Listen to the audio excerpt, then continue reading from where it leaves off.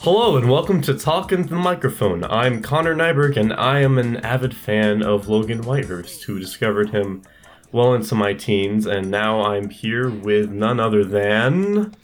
Owen Otto!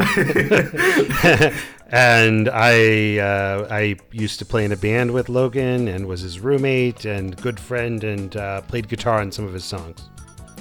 And here on Talking the Microphone, me and Owen are going to go through Logan's entire solo discography. Because Logan was a very multi-talented artist who recorded a number of albums in the late 90s and early 00s. We've already gone through Outsmartin' the Po-Po's, his very first album, and now we're going through his second album, I Would Be a Biggest Octopus, released in 1998. Now, Owen, I think you mentioned to me that this is one of your favorite albums by Logan. Can you go on that a little bit?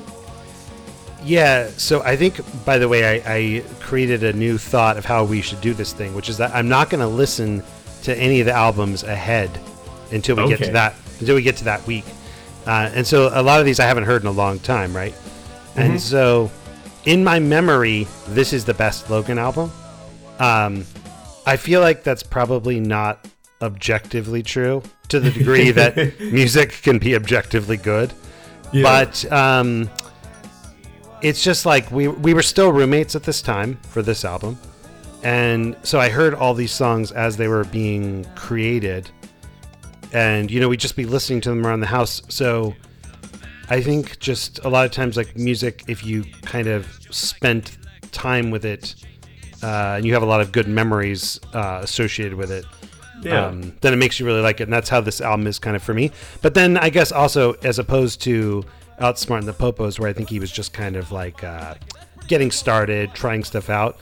On this one, I think there's actually a bunch of songs that are just really good. Even now when I listen to it, like this, I think some of the, like if I make let's say at the end of this, if we make our top 10 list, like I think this one would have like at least 3 or 4 of my favorite of his songs are on this album. Yeah, I definitely agree. This is much more cohesive than his very first tape. There's actually these songs, and he's writing out and he's thinking them out, and they're much better.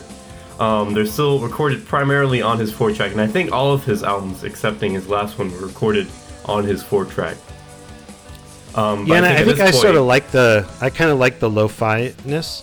Yeah. I think it's because I think it actually kind of adds something to his music.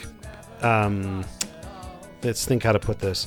Just, it gives it kind of an edge that I think is helpful. Yeah, I agree. It's very homespun, and I think at this point, I know he was using Sound Edit to edit some of the sounds, but I feel like most of this is majorly analog. And his music will get much more digital later, but this is his last very analog release, I'd say. I think you still have we kind of talked about this last time a little bit, but when I listen to this album, I just feel like I'm hanging out with this guy who's having a great time, just making up like a mad scientist in his bedroom. Yeah, and you're trying out a few of these tracks too, so that makes it even better. Well, those are the best ones. Yeah, of course. That's actually far from true, but... All right, well, let's jump right into it. So for convenience's sake, I've grouped some of these tracks together. So we got track 1, Logan Uncle Whitehurst, track 9, Rockabye Baby, track 19, Some Fish, and track 24, Unshake It. Now, all these tracks come from the same source. It's a tape that Logan's mother, Jan, used when she interviewed Logan when he was only 3, and these are all Jan asking Logan, 3-year-old Logan, questions, and Logan coming up with all these really strange answers. So let's give these tracks a listen. First of all, tell us, what's your name? Okay. What is it? It's Logan. Logan what? Logan Whitehurst. And do you have a middle name? Uncle? No. No. Anthony. Anthony. What's another one? I'm gonna sing, I'm thinking what I could sing. Rockabye baby in the treetop, when the When the wind blows, the cradle will rock. When the bough breaks, the cradle will fall. And down will come baby. Cradle. I love and that rock. when he I says, know. and down will come baby. Whoosh. Because it's like the same thing that he was doing later in life. I know. It's amazing. How could he be like that already at 3? I know. I'm surprised that he can, like, think this well at 3. Most 3-year-olds can't even make full sentences. Yeah, I know. The guy was smart. Now, where do Grandma and Grandpa live? In Palo Alto. Yes, and what's your favorite thing to do in Palo Alto? Talk in a microphone. Oh, and where do you like to go in Palo Alto? To the museum. What's there? Tell us about it. Some fish. I wouldn't like it if an earthquake came to my house. Why not? Because if it shook my house, I would be surprised. And what would you do? I would go out of the house and see what it is. Uh-huh. And I might go back in and unshake it. Well, that would be a good idea. And I might hold everything with 8 hands. If you had 8 hands, what would you be? I'd be an octopus. Uh-huh. And if I had 20 hands, I would be a biggest octopus. His mom's interviewing him perfectly, too. I know. Because she's a teacher, so she has that sound. Yeah, I think that's where that came from. Yeah. Yeah. But that's where the name of this album comes from, is from that track Unshake It. He says, if I had 8 hands, I'd be an octopus. If I had 20 hands, I would be a biggest octopus. That's so adorable. That really is. Yeah, it's really good. But yeah, no, that's actually a really cool tape to draw from, and I think that's an appropriate way to introduce and just kind of intermittently put throughout this album. Yeah, and it kind of, I don't know, he always has like a sort of childlike thing to his music. So He does, it's yes. it's very fitting. Yeah. And then from Logan Uncle Whitehurst, we go straight into The Man from Atlantis. The man from Atlantis came to our class today. We had to stop talking just to hear what he had to say. He looked straight into my eyes and he pointed his webby hand. He said, I come from the fabled underwater land. His utility belt had a light that kept flashing on and off. You should have been there for the man from Atlantis. His eyes were buggy and his gills were green.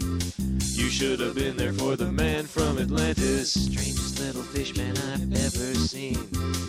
I asked him I where feel like, Atlantis again, was that today. this one was kind of one of the first ones written. Yeah. That it's a little bit in order, of the order they were written in. Not exactly, but yeah, when I first heard this, I was blown away because it was so much better than any of the songs on the previous album. Yeah. And it has such a story to it. Yeah, exactly. It starts his pattern of more story-oriented songs. Yeah, and I mean, it's like the Popos has some stories in it too, but you kind of get the gist of them right away. Yeah, exactly. This one, it keeps on revealing more stuff as it goes on. Yeah. And it's such a weird, like, how would you even think of that? I just have no idea. Did this actually happen? Do you have any idea if this actually happened? I don't think so, but I never heard of it really happening. That's so funny. I just think it's also a really good tune. It doesn't Yeah. sound like it's a pretty original and catchy pop tune. Yeah, I agree. It's simple. It's some more story oriented. It's going to a more traditional structure with these songs. He's kind of getting out of his experimental phase and more into his more ballad kind of type songs. Yeah, this one I actually do kind of wish he would have re-recorded again later. Yeah. This one I do think actually could be better with a little more production. It sounds very thin. Yeah. But I think it's really good. It also is kind of funny to me. I don't remember if we talked about this on the last one or not, but it seems like he has this series of of songs that are kind of similar in theme, like the cigarette song is kind of the same thing as this. It's like making fun of anti-smoking sort of teaching. Yeah. This one's making fun of anti-drug teaching and that kind of thing. I don't know where that comes from, but it's a funny trend. It is. It's an interesting trend, if nothing else. All right. Well, from The Man from Atlantis, we go into Strange Mr. Gregor.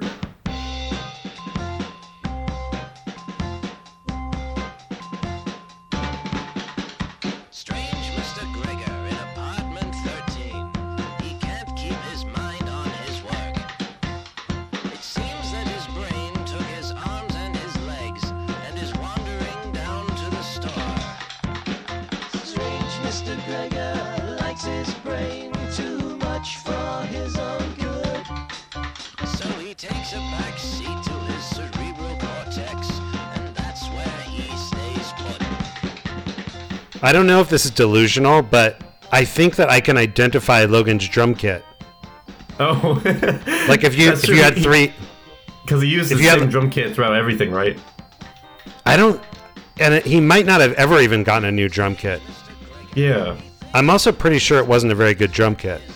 Yeah. Like, I think that they just got it.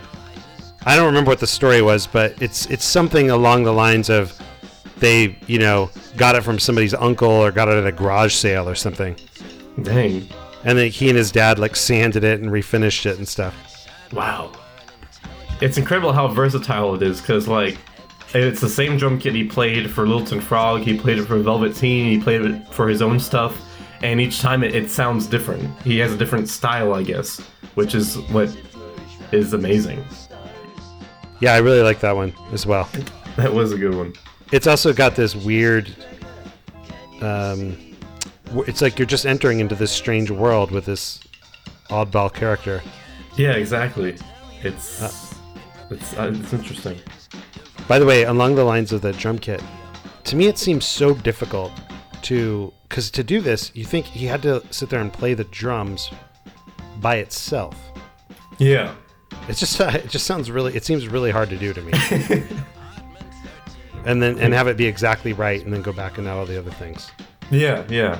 And I'm curious as to whether or not, because I know somebody who, when they record the instruments first and then the rhythm later. Do you know if Logan did rhythm first, instruments later, or?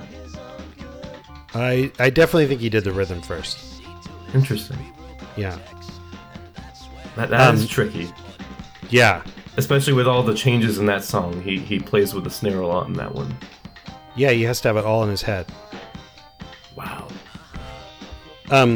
One thing about this song, little story about this song that I remember that's kind of funny is at the end, Strange Mr. Gregor says, like, put that in your brown eye, or something like that. Yeah. And Logan was kind of I can't think of any better way to put it than that he was kind of a goody-good. Like, I never really heard him cuss. Okay. He didn't drink or smoke or do any drugs. And I would kind of, like, even just, he would tend to wear shirts that he got from, like, being in academic decathlon in high school or something like that. And so when I heard that lyric in there, I was like, Logan, do you know what that means? Do you know what you're saying right there? Because I really thought that it might be a mistake or something, because I just couldn't believe that he would say that in one of his songs. But yeah, no, he knew what he was doing. Oh my god. That's amazing. The closest thing to Logan Whitehurst cursing. Actually, exactly. I was surprised because I think in some later songs he actually says damn. And I was like, oh my god. Oh my god. He's going to get his mouth washed out with soap. His innocence is ruined. It's all gone. It's out the window. Yeah. That's funny. Giddy good. Yeah. I'm gonna have to use that term, giddy good. And the next track is not so exciting. It's called I Hear the Hiss. Oh, and by the way, there is no hiss in the song. Doing track 2 now. Doing track 3. Track 3. Hiss. Kind of a hiss I hear. I hear the hiss.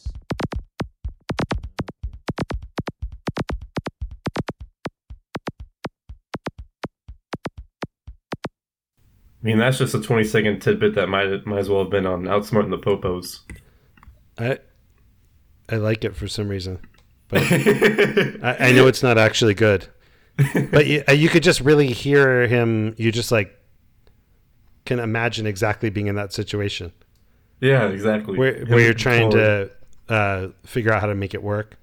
Yeah. And that's the funny part. So he gave this apparently he transferred all this to CD, and when he got the CD back, someone had gotten rid of the hiss with some digital noise reduction. So the hiss isn't even on the track.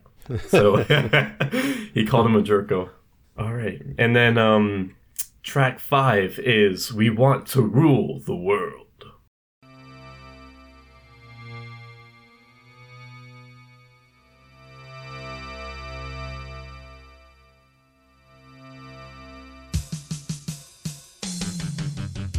We want to rule the world. We want to make you eat mayonnaise in your sleep. We want control of your TVs. We want to make you wear the same underwear for a week. We're not your average human beings, no. We're Acublatus snappers from the planet Queep. We want to rule the world. We want to weave your children into a giant's quilt. We would use it in bedtime. We'd even use the fat ones as Scottish kilts. We're not your average human beings, no. We're Winger Wonger Wongers from the planet Wilt. So what's the story on this one? So this was a song he wrote in 1991 when he was 13 with his friend Austin, and this is a remake of said song. Yeah. Sounds very childish, but super well done, actually, all the different voices and everything. Yeah, that's strange. I'm surprised he remembered this song from when he was 13, or he probably still had the tape. Yeah, if he still had the tape of him talking when he was 3. Yeah, exactly. Yeah, I mean, I think he had just a bunch of tapes of experiments and stuff from his childhood. That's crazy. So he had like the Logan Whitehurst archive. Yeah. That's funny. Any stories with that one? Anything you remember? Not in particular. Yeah, I remember I liked it when it was done, but nothing stands out. Alrighty then.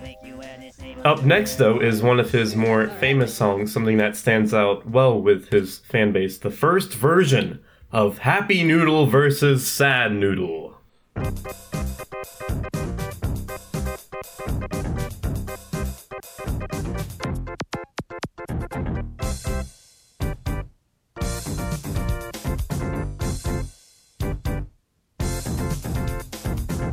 Happy Noodle led the sort of life the working stiff dreams about. Driving a Studebaker, making pies with his wife, taking a dip in the old swimming hole. Yes, sir, Happy Noodle had it good and he wasn't complaining. He always waved hello and always smiled and always tipped his hat and said, nice weather we're having, regardless of the weather. Now, as most protagonists do, he had an antagonist, a polar opposite bent on nullifying his happy existence. His name was Sad Noodle, a pathetic excuse for an egg and flour mixture with a little extra water just for tears. He worked in a successful firm and was under a lot of stress, and this is the story of their ultimate battle. Happy Noodle versus Sad Noodle. Happy Noodle versus Sad Noodle. Happy Noodle versus Sad Noodle.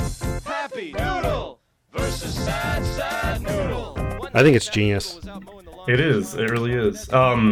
So I know there's a story behind this one. I've heard bits of it. You might have to correct me, but so from what I heard, Logan and his family went out to eat at a Chinese restaurant called Happy Noodle, and someone mentioned something like, "Oh, some Happy Noodle versus Sad Noodle," and he actually wrote the song there on the spot on a napkin in the restaurant.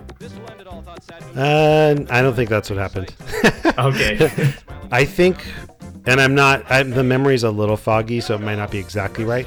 But we used to go to Denny's a lot because in Petaluma on a Friday or Saturday night there was really nowhere you could go, so we would be hanging out at Denny's, and we were really poor. We just have fries and coffee, and we'd be staying there for hours. And my memory is that we were at Denny's after a show or something with a bunch of other people in bands and people in the scene, and people were talking about the names of Chinese restaurants, and somebody mentioned Happy Noodle, and someone said, "Oh, you should make a song, Logan. You should make a song like that." and then someone else said Happy Noodle versus Sad Noodle, and that was just kind of the end of it. I didn't think about it anymore, and then a while later, I don't know how long later, he told me, or maybe he played it for me, and he told me that he had come up with the chorus while he was in the shower, and it occurred to him as a rhythm. And this affects how I listen to the song. The chorus has like a rhythmic trick to it, because the singing comes in at a time that you don't expect. And so that was kind of the thing that got him into the song, is thinking of that rhythm.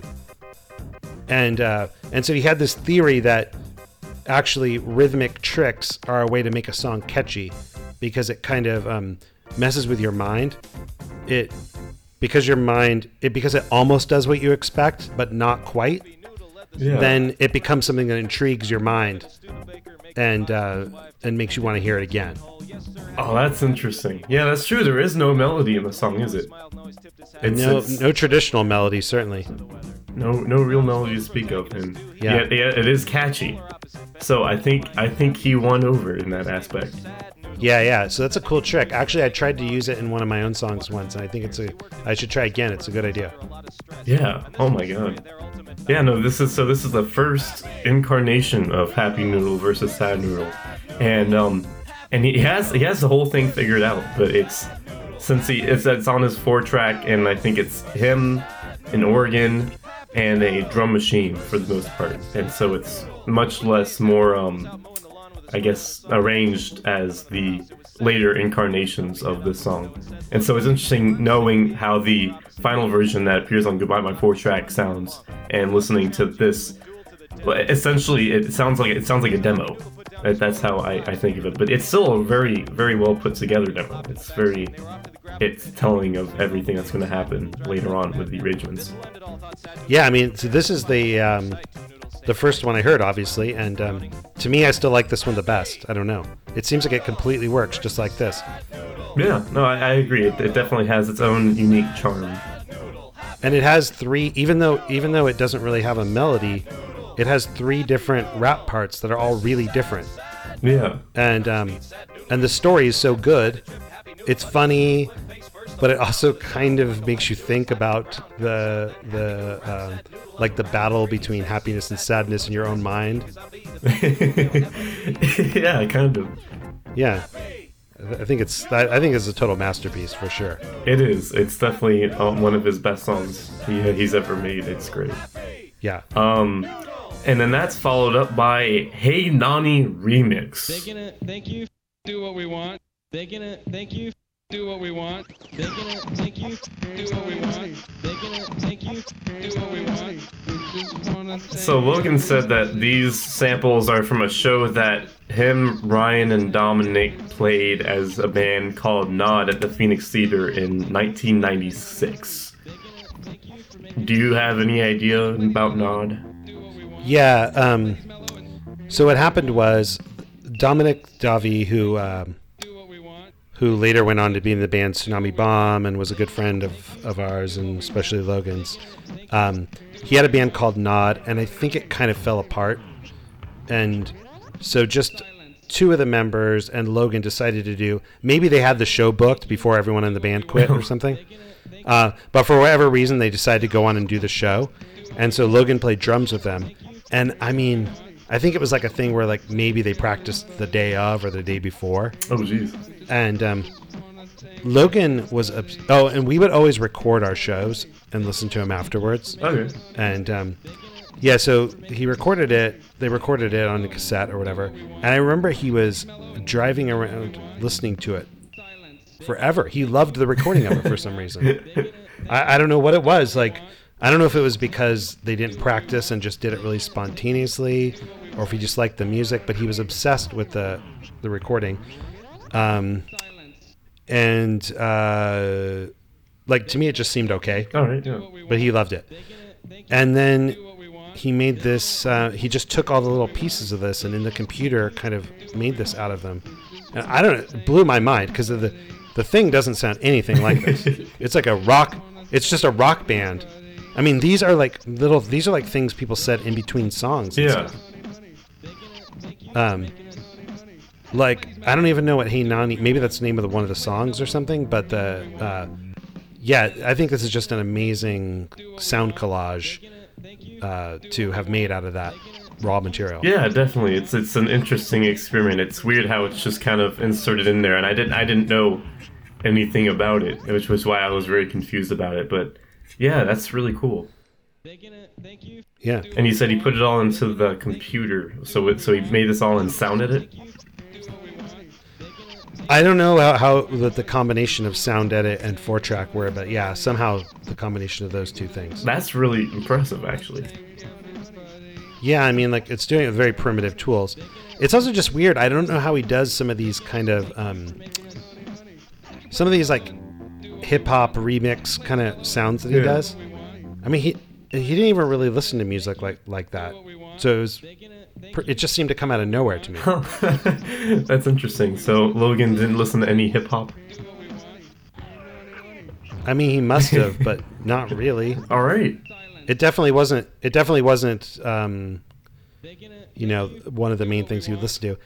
Sometimes I was, as I listened to this album, I did think that maybe he was somewhat influenced by Beck. That would make sense. Yeah. Maybe some things came from Beck. Yeah. That would make sense, especially Beck's earlier stuff. It's very dependent on the kind of rhythmic stuff of rap. Yeah, and also it's kind of experimental and homemade. Actually, yeah, there's a lot of parallels between that and his early stuff and Beck's early stuff. Yeah, but I don't know. I think overall, like, this kind of thing just kind of comes from nowhere. Yeah, that's funny. All right.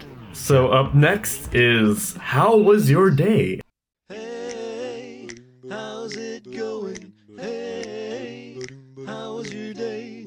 Hey, how's it going? Hey, go away! See, there's definitely some parallels on the first album. Oh yeah, no, this is definitely reminiscent of This Is What Happens, except it's along the lines of the more story-based songs on this album. It's like a little bit more sophisticated. This Is What Happens. Yeah. It's very much so. It's funny. In the track list for this album, it's listed as a-cappella on the original liner notes. I thought that was funny. Yeah. All right, and that was How Was Your Day? How was your day? How was your day, Owen? I would say it was above average. It's rather sunny here. Yeah, I went swimming in the morning. Oh, that's nice. That's good. Yeah, but well, my day just started, so I can't really tell you on a truthful level how my day was. I'm gonna have to wait a few hours, then I'll let you know. We didn't even mention by then. Exactly. We didn't even mention that we're in completely different places. Yeah, so I'm in sunny South Carolina, and Owen is in Zurich, Switzerland.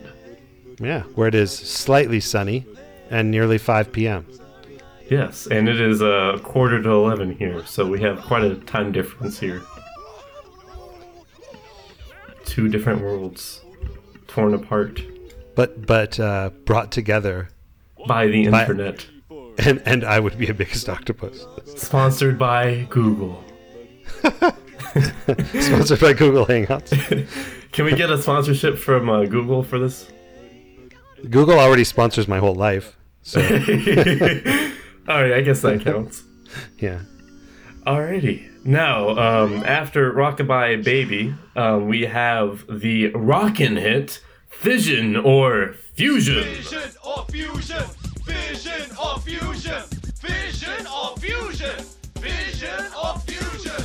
Fission, a nuclear reaction in which a single atom dwindles in coherency and splits apart in an explosion. No degradation, particles in motion with the evolution of about 100 million electron volts of energy. So you see that we have the capacity to cause a nuclear chain reaction in a fraction of the time it takes to blink your eye to annihilate a bit of our reality, to make way for the freedom of humanity. It's the conversion of matter to energy. MC squared must equal E. Let me hear you say fission. Rock the house. Let me hear you say fusion. I think it's badass. It is completely badass. You're part of the backup vocals on this, aren't you? Yeah, he he was like upstairs in his room for hours making this, and this dude we know who was in the local music scene, Tal Kapstein, played trumpet on it. I don't know what, I think they made like a few songs that day, and maybe this is one of them. And then he just kind of called me and our other roommate Joe in near the end to sing the chorus, basically. Nice. Yeah, but he had it all figured out. Yeah, it's definitely a rockin' hit song about fission and fusion. It reminds me a lot of Robot Cap, just the rapping portion, you know. Yeah. And I think this song reappears on his mini album Dentures and Doorknob. I mean, I think the science is good. The rhymes are good. It's catchy. And I don't know, in comparison to like the standard metric system that was on the previous one, you know, that was kind of a science-y song. I don't know, this one seems so much more sophisticated. It does. It's much more factual based, and it's more about teaching you than it is about making fun of something. Ah, yeah. I'm learning about fission and fusion from Logan Whitehurst. It's cool. It's a little jazzy too. It is. The trumpet really adds something. I like it. Alright, and right after that is a fine little tune called Surfing in Hell.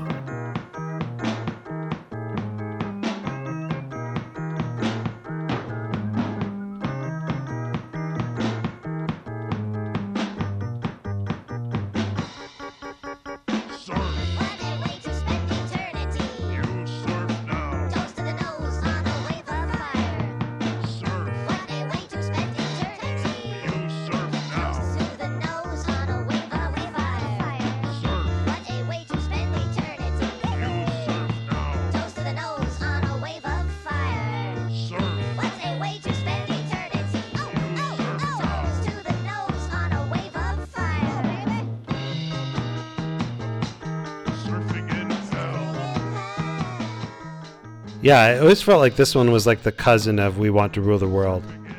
Yeah, in a way it is. I really like this one though. I think it's one of his more underappreciated songs. It's just a nice catchy tune. It's a catchy tune and another bizarre world that you can kind of imagine.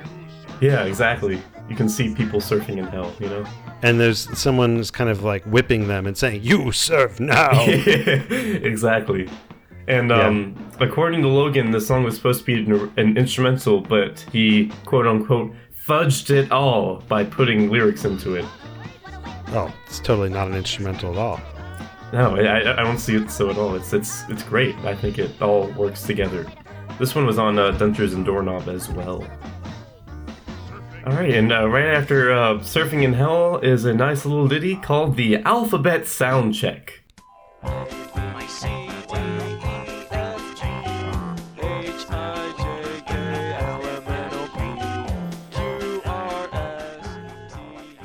Yeah, I feel like this one's the cousin of I Hear the Hiss.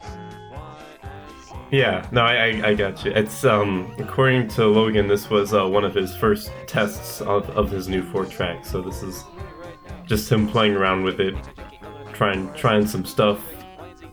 I could hear some Casio sound effects in here, and so it gives it a little quirky feel to it. It's a catchy little sort of throwaway experimental track.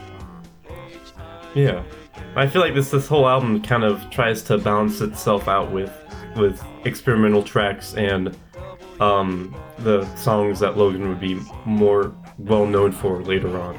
So it's kind of a half and half. Yeah, maybe it's a little bit that he's kind of building up confidence. Yeah, because you got songs like Happy Noodle versus Sad Noodle and Surfing in Hell mixed in with songs like Hey Nani Remix and Alphabet Soundcheck. So it's just kind of trying to find its equilibrium. Indeed. Up next, track 13, Not My Atom Bomb. I have never ever seen such a messed up crayon collection in my entire life. I have never ever seen such a messed up crayon collection in my entire life.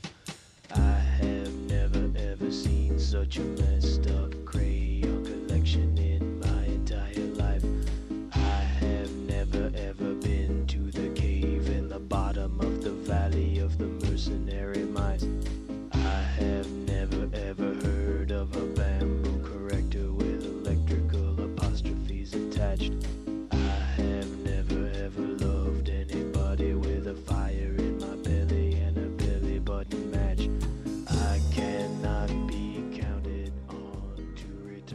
So this is one of my favorites. You like this one? I feel like it's not something that most people are going to like, but I really, really like it a lot. First off, just because it's completely different than anything else that he did. Yeah. But I like this kind of unconscious kind of lyrics. Let me think how to say that a little better. Like, this one's not funny exactly. It's kind of a stream of consciousness flow of words that is kind of right on the edge of making sense. And I really like things that are like that. It's kind of surreal.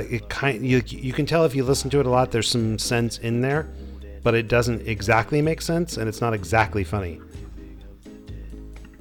Yeah, I got you. It's very stream of consciousness. Yeah, and also I just like that it shows this other side that is kind of, I think it's coming from like a Tom Waits kind of influence. Yeah. And it's kind of got a bossa nova-ish feel, just the slowness and it's kind of jazzy in that sense. Some kind of Latin music or something is at the root of the beat. Yeah. And it was funny because I think the verse has the same kind of chords as the Surfing in Hell chorus, just slowed down and on a different style. I just really like the lyric of "I've never seen such a messed up crayon collection in my entire life." That's a funny lyric. Yeah. It also has a really cool breakdown that I don't know how anyone would ever think of, where it just goes to something really weird, like 3/4 of the way through, and then goes right back into the song. You have any memories about this song? No, I mean, I just remember the first time I heard it, just really, really liking it and thinking it was so different than his other stuff. Yeah. Nice. Yeah, it's a very different song for Logan. Mm-hmm. But that's a good thing. I like it. Yeah. All right, and up next you got the fine-tuned Family First.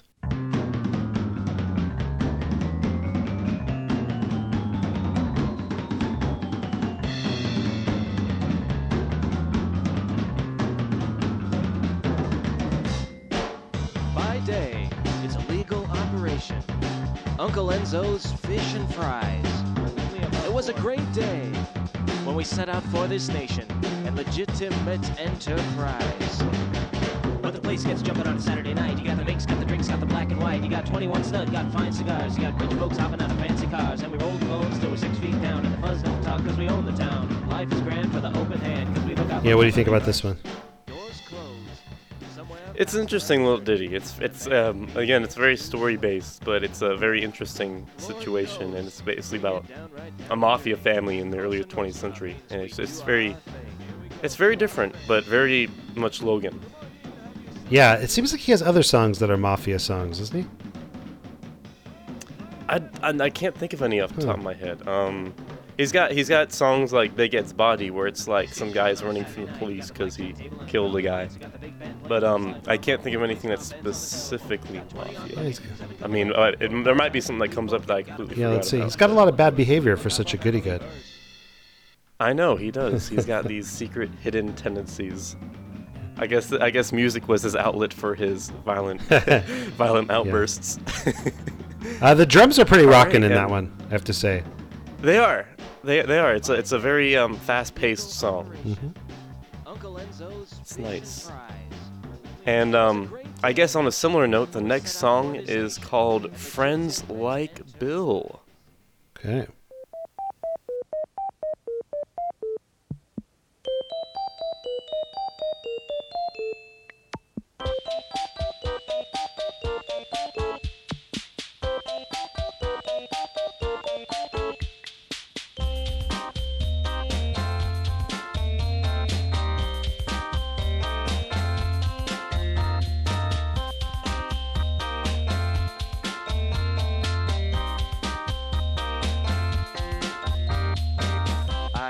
two-dimensional friend. His name is Bill. He's my goodest, bestest friend in the world. I traded Bill for a baseball card. I wish I had more friends like him. When you have friends like Bill, nobody tells you what to do. Everybody steps aside and tells you you can just walk through. When you have friends like Bill, everything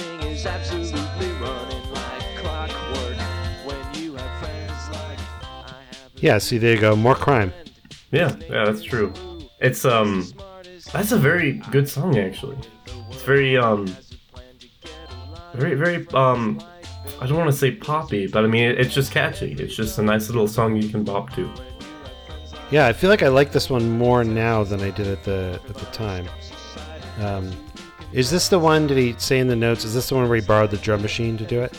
Yeah, he borrowed a Rhythm King drum machine from his friend Andrew Dragonetti.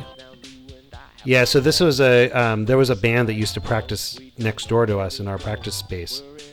That was just out in like this guy's land in the middle of nowhere in Petaluma with like broken down cars all over the place, and we practiced in these like shitty barns, and like this other band called Sons of Adam practiced in the barn next to us, and they had this drum machine. It was awesome.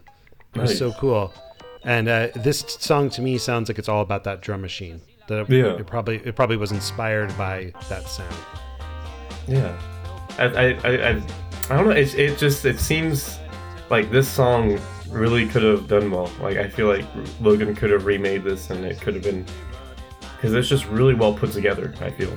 And you and Judah performed this at the memorial concert, I believe.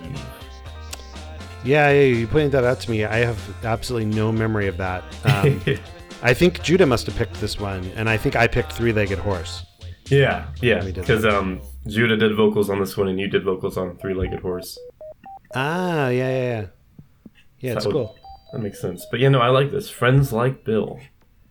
Then we've got Ding Dong, Whatever. Ding dong, whatever. Ding dong, whatever. Ding dong, whatever. Ding dong, whatever, man. Ding dong, whatever. Ding dong, like whatever. Ding dong, whatever. Ding dong, whatever. Ding dong, whatever. Ding dong, whatever. Ding dong, ding dong, whatever.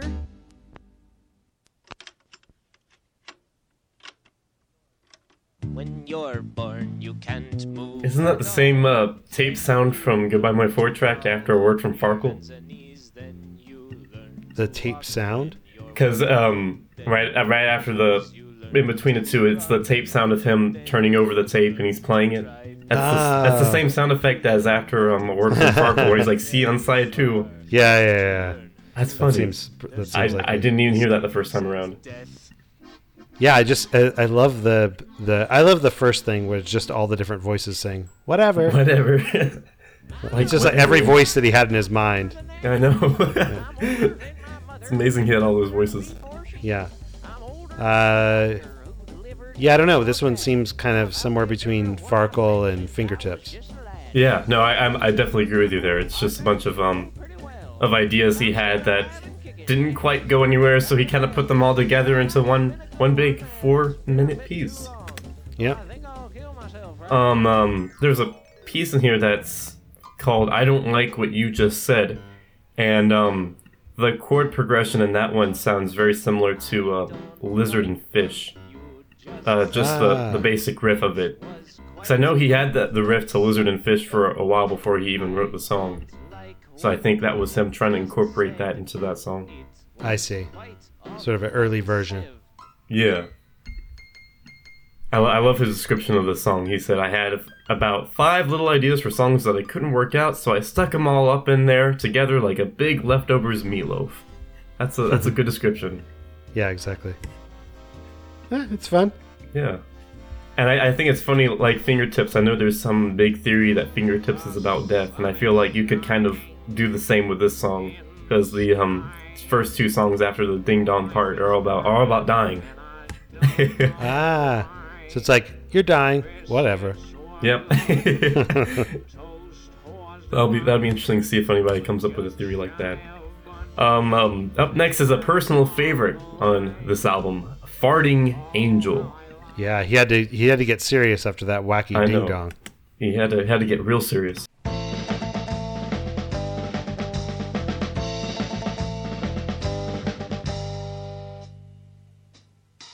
This afternoon I coughed up green things. I danced around and no one would come near me.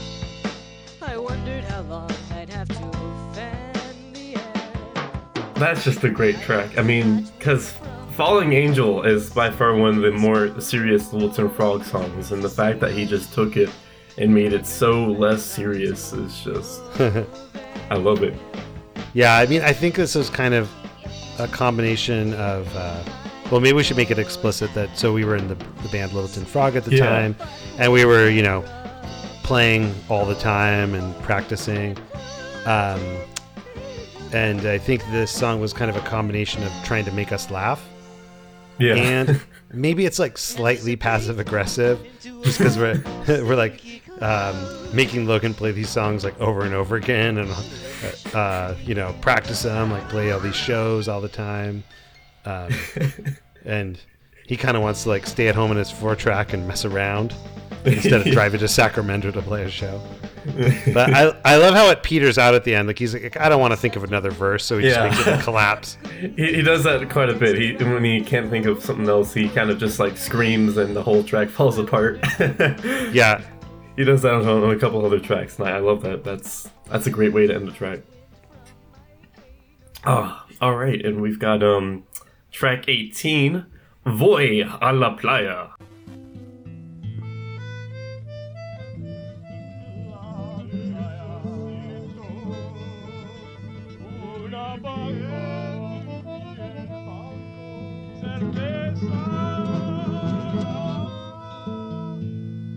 Yeah, I think this was just, we used to mess around. Do you remember there used to be answering machines? Like a physical machine that... What? Yeah. This archaic technology that when people would call you, they would listen to your message. Maybe actually at this time we didn't have a physical machine. It was like a service offered by the telephone company. And so we would constantly change the message. And so this was just like, we were just messing around and playing like Spanish sounding music and did this one. And it's just like stupid, like saying every word we can think of in Spanish. That's funny. Voy a la Playa, the finest in non-denominational cuisine. So you guys didn't get any messages as long as it was up. That's sad. Yeah, not the best answering machine message. Man, that's unfortunate. So after track 19, Some Fish, we have a little ditty that goes, Wash my hands. I brush my teeth of Uncle Ned. I floss of Auntie Sue. I scrub my neck of little Bobby, and I wash my hands of you. Hey! That's just a fun song. I like it. Yeah, it's a short little thing. I barely remember this one, but yeah, it's a nice little self-contained 30-second tune.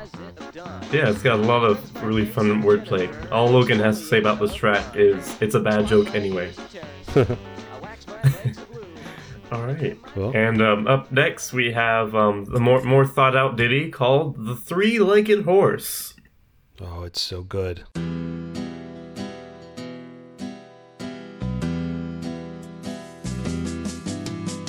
bought me a three-legged pack horse. He hobbles and stumbles around. I wonder what I was a-drinking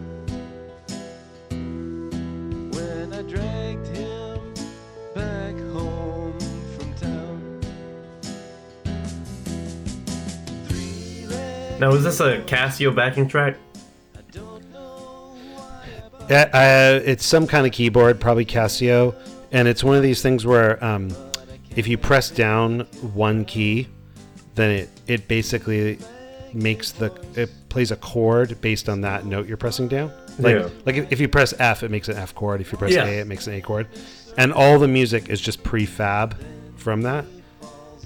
And so I especially realized this when I learned how to play it for the concert, the tribute concert or farewell concert, or whatever it was called.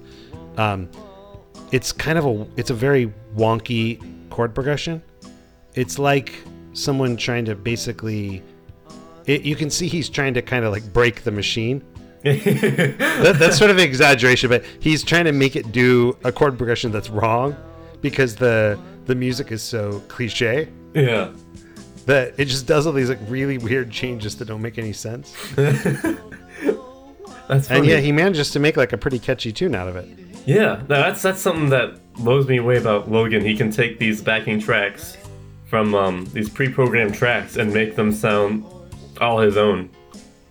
Yeah, that blows me away. Like and I know this will come up next time, but Life is Peaches and Cream is all one big pre-programmed track, but I had no idea until I saw the live footage of him playing it. Yeah. I think in my memory, this is the first one I remember where he did that. Yeah, this is good. And it seems like an idea that lots of people would have to use pre-programmed tracks, like basically to take this thing that was invented by companies to make it so people who can't make music can make music. Yeah, and like Wesley Willis. Yeah, exactly. And then to actually make something cool out of it. But then he really does it here, and I think this one I like the lyrics.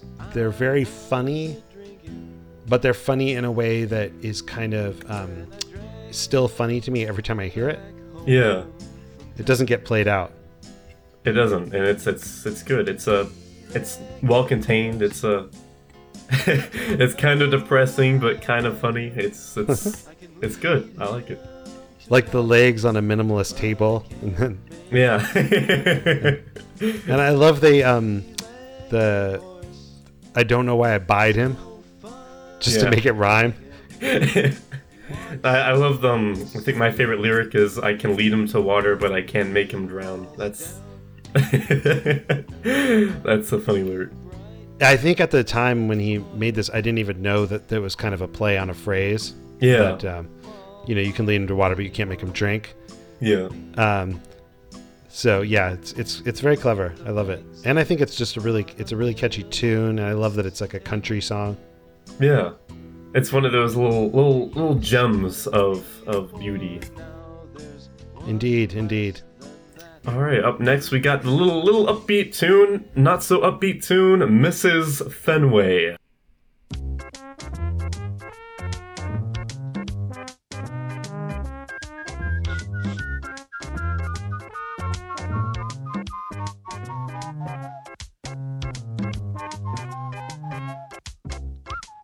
Mrs. Fenway, me oh my, why'd you have to go and die? Now we have to say goodbye to Mrs. Fenway. Mrs. Fenway. The first Mrs. Fenway went to the store, said she'd be back at 3 or 4. Got her head caught in the sliding door. Now she's not Mrs. Fenway no more. So the whole story behind like the name of the song is so weird. So he said it's based off the band name, the second Mrs. Fenway. And I decided to look up the second Mrs. Fenway, and the only result I could find is that it's an alternate title of a silent film called Her Honor the Governor, which was one of the first appearances of Boris Karloff in filmography. So I don't get where the name came from. That's so weird. So I do sort of know something here, but we should try to figure this out over time. But I remember he had this list of band names, and I thought it was a list of band names that he came up with for Littleton Frog that we rejected. But I looked at that list recently, and this isn't on it. But he had this list of band names ideas that he came up with, and he was going through and writing a song for each one. Yeah. And this is one of them, I think. And there's other ones on this. Like Captain Pete. Exactly. Captain Pete is another one. And I wouldn't be surprised if Strange Mr. Gregor is either. So we got to find this list. I don't know. The second Mrs. Fenway. Yeah. How do you get the alternate title from a silent film with Boris Karloff and turn that into a band name? That's what blows me away. How did he even? Is it a coincidence? Did he not even know, or like it's just? Yeah. That's just so strange. He probably knew. I don't know. He knew a lot of stuff somehow. That seems like such an obscure fact. It's such an upbeat tune too, which is so weird because all these poor Mrs. Fenways, they're either dying or in the case of one of them, they're squishing their cat. Yeah, I just love that it's almost like he's like, oh, what genre have I not done yet? Okay, we got a reggae thing. And the other thing I like in this song it would, for most people, if they did it, it would be a cliche. The whole smoke the ganja part. Like, in a way, it's the most cliche thing you can do if you're doing a reggae parody. Yeah, but because of the thing I was mentioning before, where he was kind of a goody good, it just really made me laugh. I wasn't expecting it at all. That's really funny. That's funny how his personality is so intertwined with his music. Yeah. You'll be hard set to find anybody else like that. Yeah, I think I love that one. I think it's really good. Yeah, it is. The next song is My Number is F''Ginny. My hat is large. My pants are big. My shirt is yellow. My clothes don't fit. My cat is large. My pants fall down. My telephone is ringing. My head is yellow. My number is Ginny. So this sounds like a reject from Ding Dong Whatever. Because it seems so out of place. It sounds like it should be in that kind of mashup of half-baked ideas. Yeah, I have this vague memory about this one. I think some of these songs like this one, what would happen is sometimes if you sit down to record, you kind of get this feeling like the blank paper syndrome. Yeah. And you're just kind of stuck. And so he told me what he would do is just make a stupid song. Yeah. And then it kind of, it gets you, like, if you just stop trying and just do something. Yeah. Then it kind of gets you going. That makes sense. Yeah. I've heard, like, different times of Logan having writer's block. Like, there's a track out there on the internet called Abercrombie is a Weirdo. And that's just, like, an instrumental where he's just playing with all these, like, instruments like a harmonica and his concertina. And the only lyric is out of clay. And it's just so, like, random and stuff. But the whole story behind it was he was trying so hard on this one song and it wasn't going anywhere, so he just decided to make something that was just no thought put into it, just make it and put it out there. Yeah, and I guess that's kind of his thing, is to, whenever you find yourself trying too hard, then you're just taking yourself too seriously. Yeah, and I think that's a good exercise to keep yourself from going too serious. Just make something that's just F''Ginny. Exactly. Like, I don't know what he meant to say there. He meant to say something else, and that's what came out. F''Ginny. But then instead of fixing it, he was like, "No, that's it." The whole in the moment thing that you were saying earlier. Yeah, exactly. So that's track 23. Track 24 is Unshake It. And track 25 is Captain Pete's Slideshow.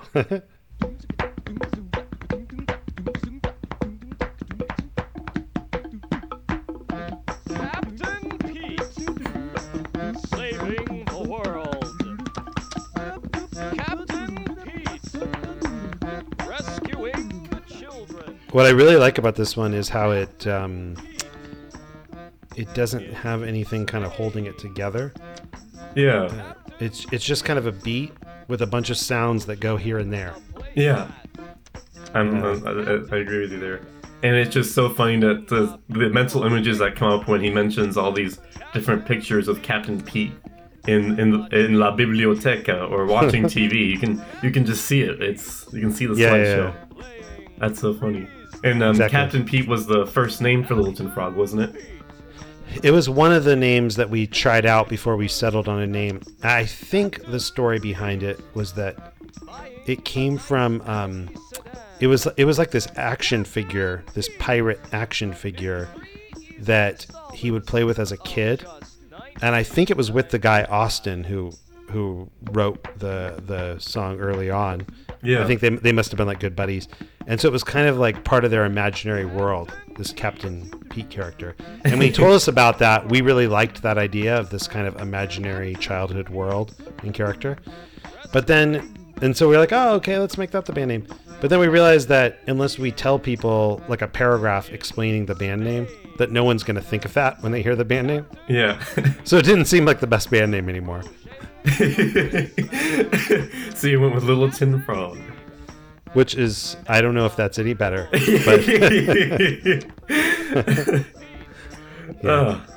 that's funny. I like that.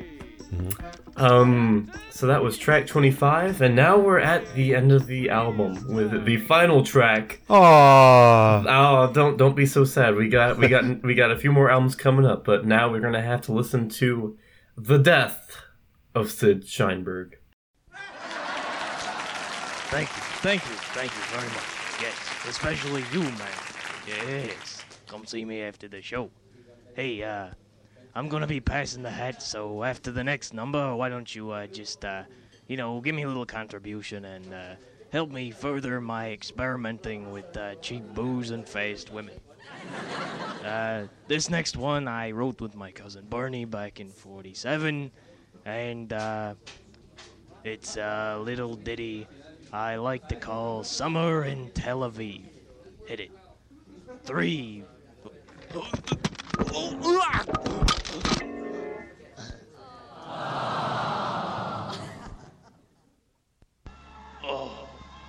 Oh, what happened? Where am I? Sidney J.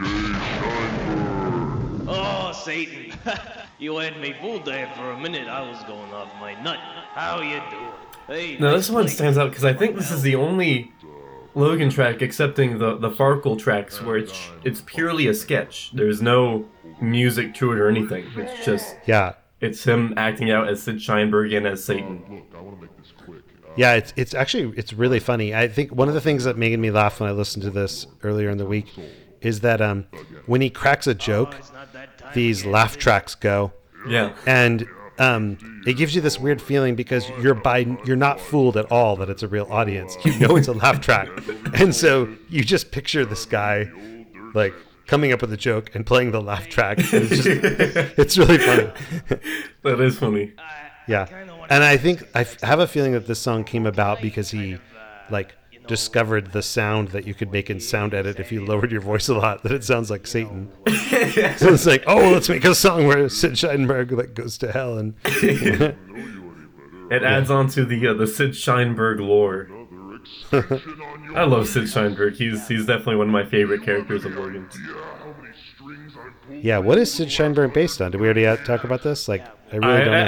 I think we tried talking about it a little bit, and I don't think. Old Loudon singers. The best I could think of was like Tony Clifton kind of character.